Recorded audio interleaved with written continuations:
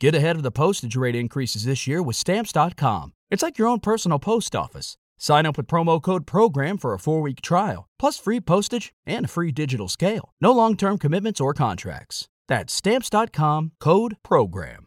Now, our first guest today has written a witty yet personal narrative of his transition from sightedness to blindness and his quest to learn about blindness as a rich culture, all of its. Okie dokie, I'm delighted to welcome to the show Andrew Leland. Hello. Hello. Hi, how are you? I'm good. How are you? I'm also good, thank you.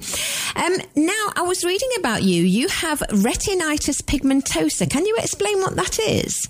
Sure. It's a degenerative retinal disease that works its way from the outside in. So there's two kinds of cells in your retina, rods and cones, and the rods are on the outside, and they're responsible for peripheral vision and dark adaptation. So most people with RP as teenagers, they start to have trouble seeing in the dark, night blindness. And then as the disease progresses, you start to experience tunnel vision. And so over the course of decades, really, it's like a very slow motion aperture closing from the outside in. And then eventually, not everyone, but most people result in total blindness. And when did it start for you? Was it a while ago?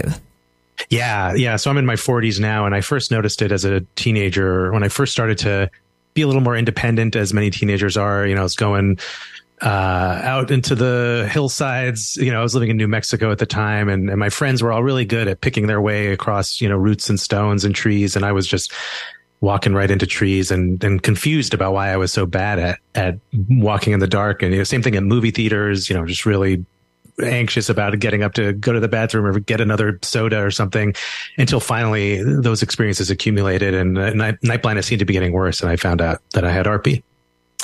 It must have been really frightening. I mean, it must have been confusing if you were a teenager, but frightening as well. Can I ask, are you totally blind now, Andrew?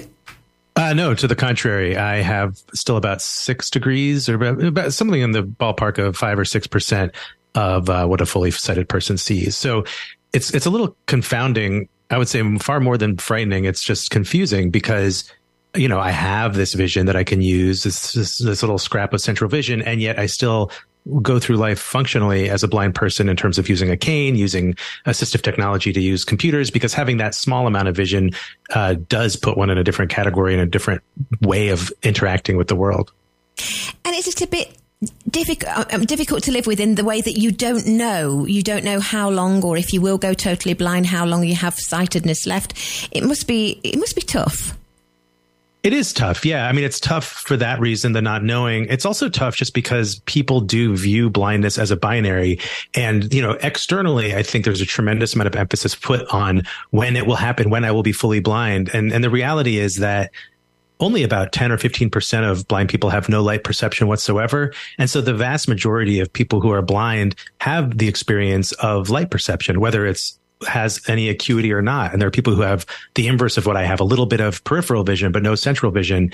And I think it's important to kind of deconstruct those binaries a little bit and not be so fixated on blindness as the absence of sight, even though, it makes sense. If you look it up in the dictionary, that's what it means. But the experience of blindness actually can incorporate vision. And that's something that's taken me a long time to wrap my head around. Yeah.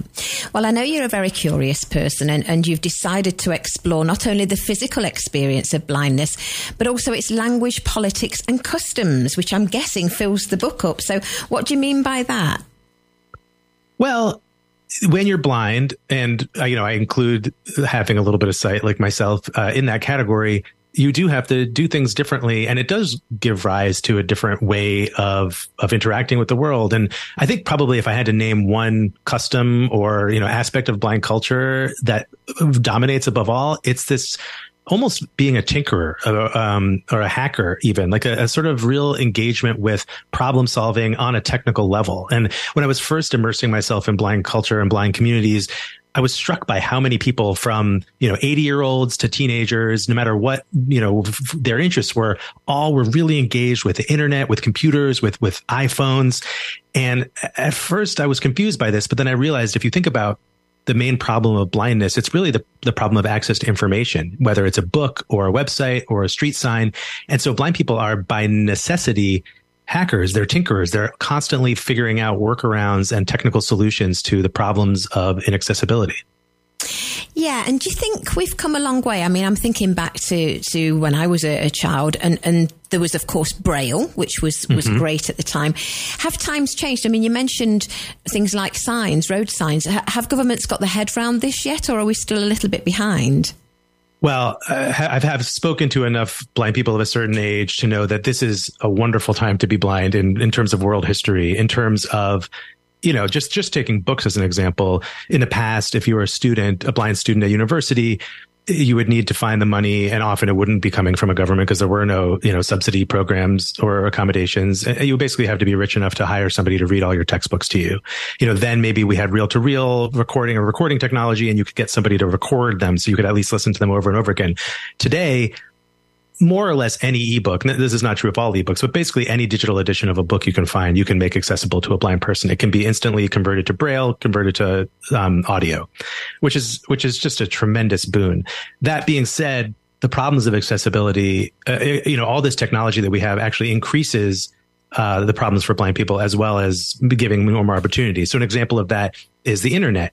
The internet should be accessible to anybody with a screen reader on their computer and listen to any of the text that's on the website. But people are constantly creating websites that are coded improperly so that a blind person who's going to the website will be stuck without sighted assistance. And that may seem trivial, but if you think about how much of our civic lives are online now, everything from, engaging with COVID numbers to, important government forms to, basic functionality of shopping and navigation, travel, all that stuff can present tremendous roadblocks to a person's day-to-day living. Yeah, not trivial at all, particularly for somebody like you who is an author and needs to do lots of research. Sure, but I would say really anyone. I think just being a citizen today, originally when print became more and more popular, the cost of citizenship was tied to literacy and the ability to read forms. And I would say that now digital literacy is just as much of a passport to citizenship in most societies today, and it's certainly in the global north. So, yeah, I would say not just my role as an author, but really just being a person in the world today requires that degree of access. Yeah, I agree. What about smartphones? Are you able to use smartphones? I don't want to overstate the case, but I would say that the iPhone is the single greatest invention for blind people, since Braille, perhaps. And the reason for that is that, at first blind people hated the iPhone because of the touch screen, right? You can't think of anything less tactile friendly. Blind people love buttons that you can feel. Okay, this is the button I push. And often touch screens on appliances are the bane still to this day. Like I know so many blind people who, they move to a new flat and they're like, oh, wait, everything is a flat touchscreen. I have no idea where I can press, start on the dishwasher or the Cuisinart or the laundry. But the thing about the iPhone that's brilliant is that they kind of found a workaround for this, and every iPhone out of the box is accessible. So you can, it doesn't matter. You don't have to buy a special blind version, but you can just turn VoiceOver on and you have different gestures. So there's different swipes and taps, but you can navigate if the app is coded correctly. And every blind person I know, almost to a person, loves their iPhone and can access huge swaths of the internet and interact with photos, interact with, Facebook and the internet, social media. It's a tremendous boon. Yeah. Apple have got it right, haven't they? In many ways, yes. Yeah. So what about the other side of it? I mean, it's tough for you losing your sight, but what about your loved ones around you? Does your relationship with them change? Indeed. Yeah. That was one of the revelations I had, which sounds obvious saying it in retrospect, but really took some work for me to figure out, which was that they adapt to blindness in much the same way that I do. And I think for a long time, I had a very self-centered view towards what I was going through and just thought of it as something that I was going through alone, that nobody understood, that I would kind of push away and not have to deal with. And I would think about it later. And I began to see the damage that was doing to my relationships with my loved ones, because they need to understand what it is to be blind in order to really be my partner. I'm talking particularly of my wife and son. And I can't expect them to do that if I don't do it. So it really became this motivator for me to figure out my relationship with blindness, how to inhabit it, so that in part I could survive it, but also so that they could support me in the way I needed to be supported. Yeah. Good point. Well, the book's been described as representing Andrew's determination not to merely survive this transition, but to grow from it, to seek out and revel in that which makes blindness enlightening. For our listeners, you can buy it from our website right now, TRE.radio. It's by Andrew Leland and it's called The Country of the Blind, a memoir at the end of sight. And Andrew, do you have your own website as well? Yeah. It's just my name, andrewleland.org. For some reason, I chose .org. Seems like a lot of people are doing that recently, and why not? Yeah, sure. I'm an organization of one out there making it happen. Me too. Well, it's been delightful to chat to you. Thanks for being on the show, Andrew. Likewise. Appreciate it. Take care. Bye-bye. Okay. Bye.